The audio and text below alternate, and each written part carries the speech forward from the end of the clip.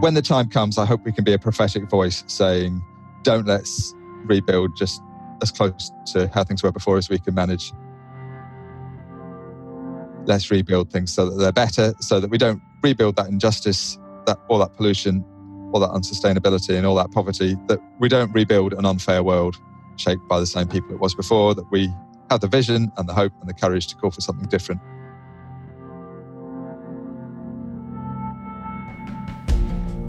Welcome to the Renew Our World podcast. Renew Our World is a global movement of Christians who believe that since we are truly image bearers of God, we should act like it, living out love for one another in actions and in truth.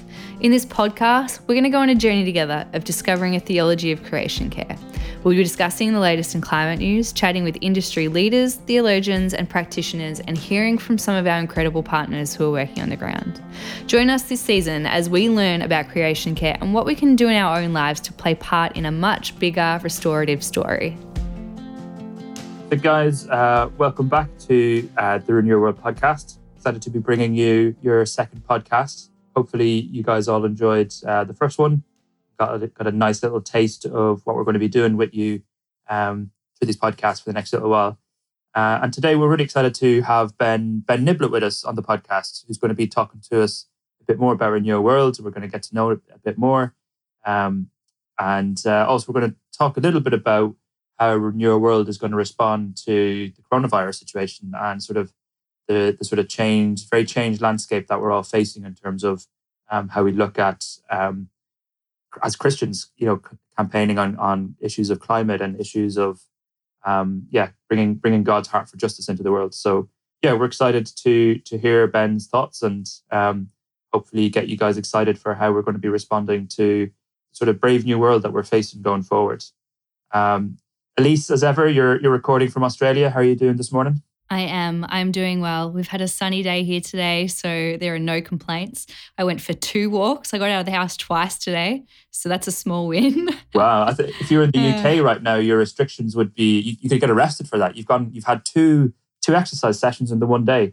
Look, by the time that this goes live, there is a chance that we will be down to 1 outing a day and this could technically be illegal. But We are recording this on the 8th of April, so I know that I am not breaking any laws. Good. I'm glad to hear it. Yes. How are you going? Well, it's okay. I mean, weather-wise, it's definitely quite grey. It's a bit greyer today. It was a balmy 12 degrees in the middle of the night, which was strange for UK. That is winter, so rough. I'm springtime. not jealous at all. It was too warm last night. It really was hard to sleep because it was too warm. It was 12 degrees. Ben, how are you doing in London? We're all right. I've got 3 secondary school age kids, and they're all adapting very well in their different ways. One of them smiles each time, and he thinks, it was a school day and I didn't have to go. That hasn't worn off quite yet. But now it's the Easter holidays, so we'd be at home anyway. Yeah, the joy of the school's been closed is a little bit less when you're on your Easter holidays and you realise you can't actually, get out with your mates or, do that family trip down to Lake District or the Peak District, whatever it is. Yeah, there is a lot of disappointment over here at the moment. Nice. So I think let's kick into it. We'd love to get to know you a bit more, Ben. So, Ben, who are you and what do you do with your life? So at the moment, what I'm doing is coordinating the Renew Our World campaign. And I'm doing that because I've always had a bee in my bonnet about justice. I've always loved campaigning. I've been a Christian all my life, really. And one of the itches I've always felt was to apply that to politics and think about justice and how to change the world. And so I guess it was the Jubilee campaign, running up to the year 2000, where that really came to life for me. And I found, how can Christians be inspired by the Bible to speak out for justice? And how can you do that in a clever way that actually changes things? And how can you work with lots of other people? And also, I discovered how it can unite the church as well. So people from lots of different parts of the church work together on that. And it was wonderful. Yeah. I think that's interesting. You mentioned the Jubilee debt campaign. I mean, I find for me, so I'm in my early 30s, similarly, through my Christian walk and my Christian faith, justice has always been, the things that have jumped out to me. But I think I remember that Jubilee debt campaign was sort of like the first sort of really big advocacy campaign, and where I was like, as Christians, they responded really well here. They've really spoken with one voice and one accord for justice. And it was an amazing thing to see. Yeah. I remember we had one big event, can't remember what it was now, big rally or something. And I remember talking to this veteran campaigner who'd been doing this for decades about it. And we were both saying, wasn't that wonderful? We've gone up a gear here. This is much bigger than we're used to. And she said, yeah, but it was odd. It wasn't all the people I usually know. They were all church people. And I thought, yes, that's what I want to see. Nice. So I guess I'm kind of still here because I'm still running off that energy, because I've seen what you can achieve together, and I guess how natural it is for the church to be calling for justice and to be the backbone of a campaign in the way that we were for Jubilee. And also that you can do that internationally as well. Those have all given me hope that will last the rest of my life, I think. Nice. And so at the moment, you're currently the Renew Our World coordinator. Yeah, so I'm based at Tearfund in London in the UK, and my job is to coordinate the International Renew Our World campaign, which is Christians from lots of different countries. So we've got 16 national countries and then people who have joined individually in other places as well. And we campaign for justice and for a fair and sustainable world. And we try and change the minds of what's going on in our own countries, and then we work together and try and change minds and decisions internationally as well. So you can't really solve climate in one country, even the biggest one. So we have to work together. And besides, it's what we want to do anyway. Great. Yeah. What were you doing before Renew Our World? So I was campaigning for Tearfund, mainly in the UK, stirring up Christians and churches to pester their MPs and our government and occasionally other people.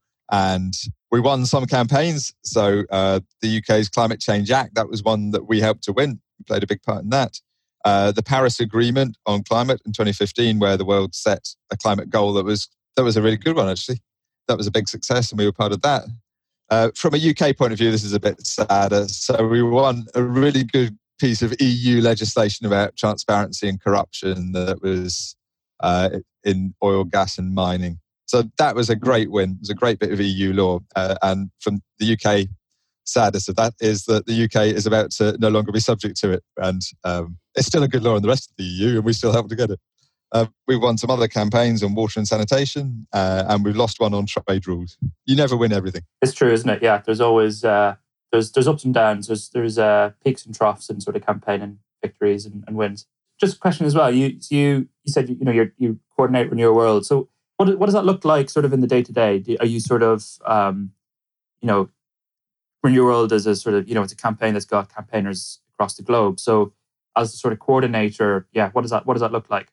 So we've got the 16 different national campaigns, staying in touch with them, finding out what are their ideas, what are they up to, what help would they like, putting people in touch with each other. So people from the different campaigns have lots of conversations with each other without me and to me and through me as well. And we've got some international networks who are members. We've got the World Evangelical Alliance, the Anglican Alliance, and a Russia International, and talking to them also. And obviously, they've all got international reach, which is why they're interested. So lots of that kind of stuff. And then also thinking about the politics and the state of the world, staying in touch with people who are tracking that, who can tell me what are the opportunities, what are the threats, what do we need to be calling for at the moment. And then part of my job is doing the dull stuff so other people don't have to. So doing the money, organising, making sure we're legal, all of that stuff, which hopefully nobody else has to think about too much. Nice. I love that, doing the money. Accountants should have that in their email signatures. I do the money. Yeah, I do the money. AKA, I'm an accountant. Yeah, I'd like one that says, I do the money so Ben doesn't have to. That'd be Yeah. It's good. So you touched a little bit on some of the successes that you've seen in your advocacy days through Tearfund. What about Renew Our World specifically? What campaigns have you seen that have just brought in awesome victory? Yeah, there's two that come to mind particularly. So this is an international one. So the World Bank lends money to developing countries for all sorts of things. And some of that money is for energy. And a big chunk of that is still going into fossil fuels, which is really ironic because they're making poverty worse at the same time as the World Bank are funding these projects. So we had a campaign for them to switch money out of that and put it into renewable electricity in places where that were miles and miles away from an electricity grid. So mostly that's solar, and sometimes it's micro hydro if it's, say, the bottom of a mountain in Nepal or somewhere like that. And we want large chunks of money moved from fossils into off-grid renewables. And that I love that because it brings together the caring for the environment is closely linked to bringing justice and overcoming poverty. And this is a really practical way that can happen. So if you can bring solar and clean electricity to a village that's never had it before, it's transformational. It can be safe to walk out at night for the first time. Kids can do homework for the first time in the evening, and adults always think that's an amazing thing. And I agree. People can keep their shops open late at night. And we heard stories about families running little shops, just charging people's phones able to do that for the first time. So families that have been struggling with just making a few bucks a day from their shop found their incomes tripled once they've got solar panels and light at night. Incredible. So pushing the World Bank to transfer millions like that then suddenly means you can do that for huge numbers of villages and huge numbers of people. Yeah. So, and also, I just love the thought of shifting something as big and unaccountable and far away from the people we serve as the World Bank is, sitting there in their very nice offices in Washington. Yeah. That's cool. And then the other one that comes to mind is a really specific one. So in Malawi, so national campaigns have their own opportunities. And in Malawi, there was a great one because the government banned what they call thin plastics. So mainly plastic bags that clog up the drains and cause floods, that people burn, that causes respiratory diseases and climate change as well, and that just look manky. So there are huge areas of streets and countryside with little ripped bits of plastic everywhere. So Malawi passed a law, one of lots of countries, especially in Africa, that have banned plastics, banned plastic bags or thin plastics, as they call it there. But the plastic bag manufacturers got an injunction and stopped it, and it went to the High Court. And so there was this ping pong where it would get banned, a court would uphold the ban, and then the manufacturers would get an injunction and take it to a higher court. So on the third go, the Renew Our World campaign did campaigning things like you'd expect, and they prayed about it, and they organised rallies, and they pestered their politicians, and they spoke up. But they also hired a really good lawyer who was better than the plastic bag company's lawyer, and they won the case in the Supreme Court. And now the ban is legal, it's gone through, it's upheld, and Malawi has banned plastic bags. And now the campaigners have celebrated that and said, this is the kind of power we have. We can can bring national change. We can be part of that. They worked with other groups as they did it, but it made the Renew Our World campaign in Malawi a lot stronger too.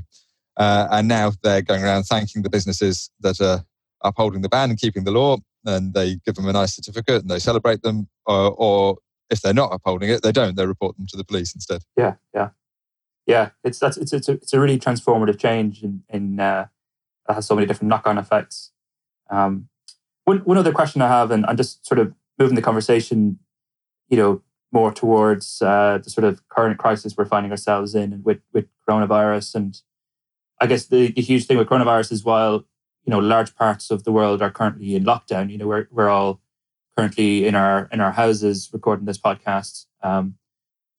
There's those issues around how the virus has changed daily life for a lot of people, but also when we do get a hold of the spread of this disease, and it's going to greatly change how the world sort of functions for the next little while. And it seems like in this space of reorientation, there's a lot of opportunity as well for people who care about justice, and as we rebuild societies going forward, how do they look, and what would a just society that is and a just society coming from God's heart from justice, what are those things would look like? And so, I just wondering if you could speak to that a little bit, and particularly how is Renew Our World going to respond to the coronavirus crisis, and what are the initial thoughts on how the campaign is going to step out?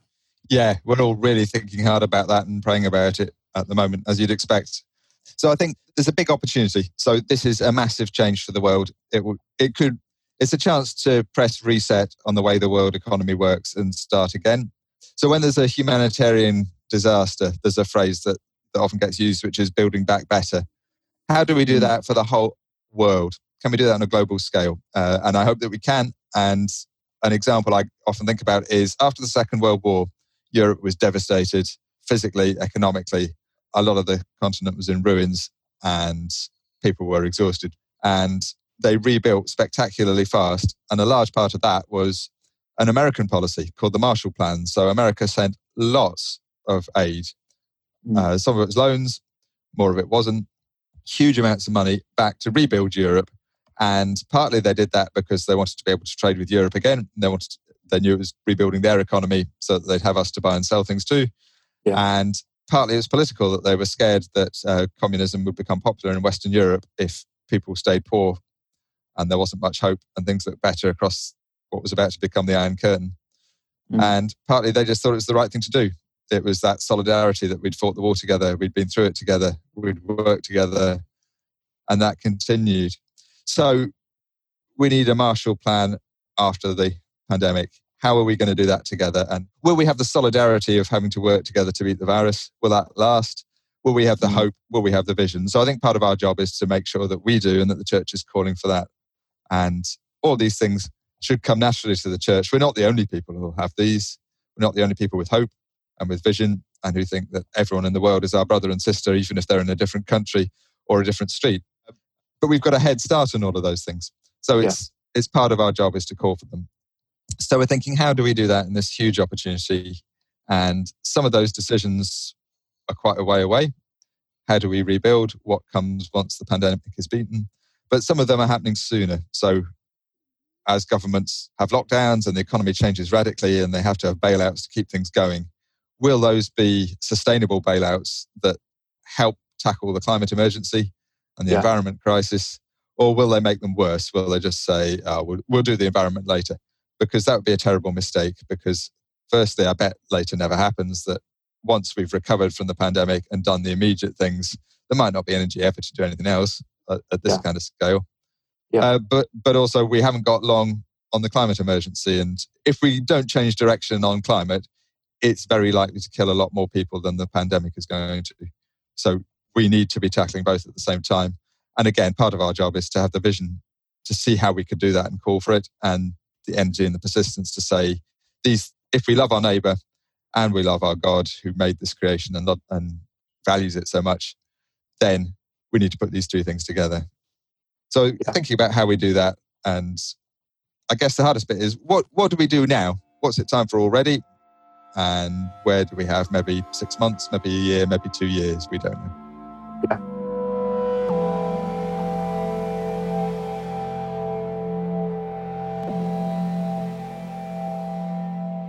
Yeah, it's definitely an interesting time, and I've been reading a lot of articles lately that are making that connection and are saying, hang on, we are going to see way more deaths from pollution than we're seeing from coronavirus, and that we will see from coronavirus. We need to act now. And so I was reading an article the other day that talked about some of the lessons that we can take away, and some of those things are that, global crises like COVID-19 and like the climate crisis is that it doesn't have borders, and we need to act together. And so on that note, is there an opportunity for global campaigners to respond to COVID-19 now? Yes, but it's not clear yet what the biggest opportunity is going to be. So talking to our own governments is the first thing. And I guess national governments is always where the biggest single decision point is going to be. That's where most decisions get made. But there are lots of places where governments come together and we can call to them collectively. So one of those is the G20, which is the club of the world's 20 biggest economies, which is pretty much the same, not surprisingly, as the world's biggest polluters and pretty close to the world's 20 richest countries. Those are all almost exactly the same thing. So we don't have anything like it. We don't really have a global system that's equipped to deal with a global crisis like this. But the closest we do have are the UN, where everybody gets together, everybody has a say, but it's quite hard to make any decisions and things are slow, and consensus amongst all of the world's countries is pretty tough to get. Or there's the G20, where, again, it's still quite hard to come to a consensus because all of these countries are very different from each other. Australia is not like Saudi Arabia, except that they're both hot. But that's the closest place we can get where you could get you could get an agreement made where that could change things. But there are other international places too, like the EU, the African Union. There are lots of different regional bodies as well. So we can call for the same thing in all of those places. I don't think it's clear yet where the biggest opportunity will be. If I had to say right now, what should we target for the next 2 years? I'd say G20s, but I think it's too early to say that for sure yet. I'm just wondering, Ben, what are your thoughts on sort of church's response so far and the sort of Christian response so far to coronavirus? Have you seen some interesting things, or are there other things that you think that we need to even challenge? I guess challenge ourselves as we respond. It's so broad, the church's response. There's so many different things going on. So there's lots of practical help for our neighbours. So we can't visit the sick, but we can phone them and we can look after them and we can do their shopping. So there are lots of people doing that, and there are people doing it because they were already part of their communities and in touch with their neighbours, especially their church families. But beyond that, there are lots of parts of the world where very quickly new organisations have sprung up. And in the UK, we're calling those mutual aid societies, because we like to have long words in the UK, and that's what we've gone for. So my local one's got 300 volunteers. It's only been going 2 weeks. It's got 300 volunteers in, and they're picking up people's medicines from the pharmacist. They're doing people's shopping. They're walking people's dogs, and they're talking to people who are isolated and lonely and looking for more things they can do. So the church is a big part of that. That's how I heard about it. That's how a lot of the people involved came to be in it.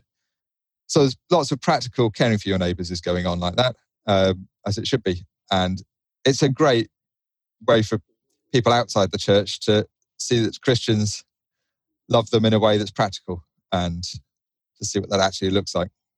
So I'm loving that. I think there's a big need just to lament, really. This is an appalling tragedy, and it's not new in the life of the church. So way back 101 years ago in 2019, there was the Spanish flu epidemic that was deadlier than this, it seems, and swept around the world. And going back a lot further, back to the 2nd century, there were plagues that hit the Roman Empire, and the church grew a lot through those because they cared for everybody, not just their own, and people saw that. So the church is not new to this, but our generation is completely new to it. So just voicing people's grief and the tragedy of it, I think is a good job for the church, and it's a time people turn to church when they don't normally. I think there's also the fear. This is the end times. Is it a fear? Is it a hope? So I think it's a fear mostly. But this is a sudden, frightening, huge thing. It's global.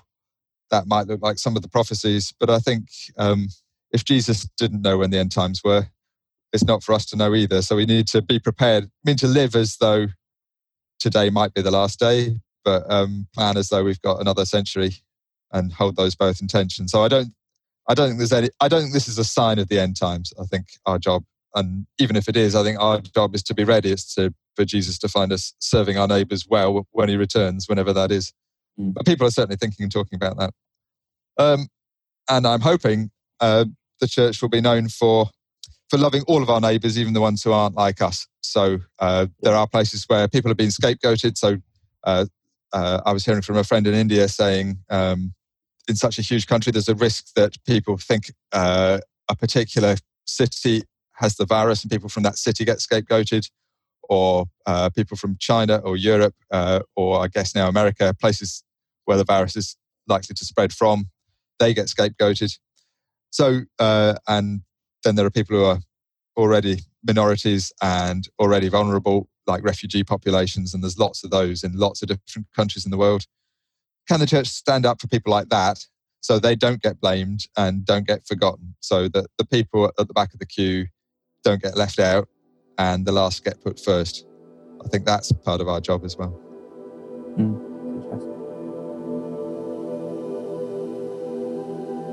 That idea of a scapegoat really sticks out to me, and I think actually, as we record this podcast, we're in the middle of Holy Week. We're about to come up to Easter, and I suppose I'm drawn to the fact that this is the sort of biggest week for us in the Christian calendar, and we're thinking about Jesus' death and his resurrection, and what that means, or what it has meant for creation and for humans since that time, but also for what it means for us today and what it'll mean for us going forward. And yeah, that idea of scapegoating is quite interesting, isn't it? That's sort of what society did to Jesus, right? They sort of, Jesus is the problem, we've got to get rid of him, And yeah, just an interesting little connection to our current time, and how we really need sort of God's healing and God's sense of justice at this time. And hopefully maybe over Easter we can find that we can really zone in on some of those sort of things of Good Friday and Easter Sunday, and hopefully we can find some solace in that as we face the current pandemic. Yeah, I think that's what I want the church to be doing, and I hope we are. Is we're a light in when it looks dark in other places. We've still got reason to hope, so we should be good at sharing that. That should come naturally to us, and even if we're finding it hard, this is the time we are most needed to be people of hope and to share that with people. Yeah, that's definitely part of our job at the moment. Yeah. Cool. What is your hope for the church in the new world? I hope we'll grow. So certainly in wealthy countries, and maybe wealthier people in poorer countries as well, this is a shock, that a realization that life is more fragile and less secure than we've often realized. It's an insight into how huge things can change that you have no control over. And that's what it's like to be poor. So your life has less choice in it. Your life gets shaped by decisions of other people or by just the way things are that nobody particularly decided. So I hope more people will become Christians. I hope the church will grow and be good at welcoming in new people who didn't grow up in church and don't know how to behave and question the way we do things and say, why on earth do you do this? And a little change it's been my house group, where most people are older and don't use much technology, and we've managed to transform ourselves from meeting in someone's room and sitting in pretty much the same chair each week to using Zoom, which if I tried to persuade them to use Zoom 6 months ago, they'd have said, oh no, that's not for us.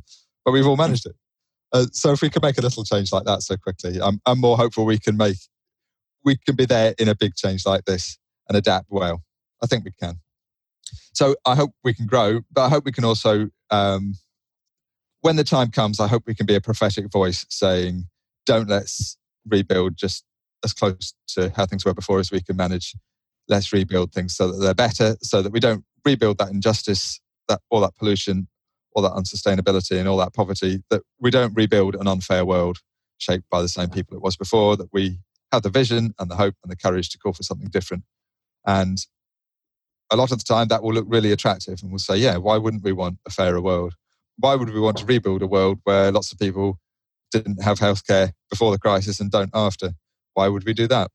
But there'll be a lot of pressure too, I think. So I think a lot of the reasons why things are unfair will return. The same people who wanted more than their fair share before will continue to want it. And I guess I'm one of them. And the same companies that want to rebuild the same amounts of money and power they had before will want to do that, and to keep to business models that pollute and damage the rest of us. All of those things will try and return, even if we've got a pause button pressed now. And we need to be ready to speak prophetically. And some of that is exciting, like Palm Sunday, Jesus riding into Jerusalem and the crowd acclaiming, and some of it's difficult and unpopular. And we need to be there for both. I think that's a fantastic thought to wrap up today's discussion on, and hopefully to encourage people who are listening today and who will be listening in the future, that Renew Your World really sort of will be, over the next little while, will be aspiring to be that prophetic voice a bit and speak prophetically into what we think the world can look like going forward, and what a sense of a just world that we can rebuild in post coronavirus. So yeah, exciting times ahead for the campaign, and thanks for joining us today, Ben. Really interested to hear your thoughts and hear more about how we're going to be responding. And we'll leave it there for today. Thanks for listening in, and do join us for episode 3 if you get a chance. We'll be chatting to Rich Gower about the Burning Question report. So do listen into episode 3. There'll be lots of really interesting discussion there as well about how we can play our part as the church in stepping up and speaking out for justice. So yeah, thanks for joining us, and we'll see you soon. Well, thanks for listening to this week's episode of the Renew Our World podcast. To learn more about the Renew Our World campaign or to hear about some of the work that our partners are doing, make sure you jump on over to our website at renewourworld.net. And if you like what you heard today, make sure you hit subscribe so you never miss a podcast episode again.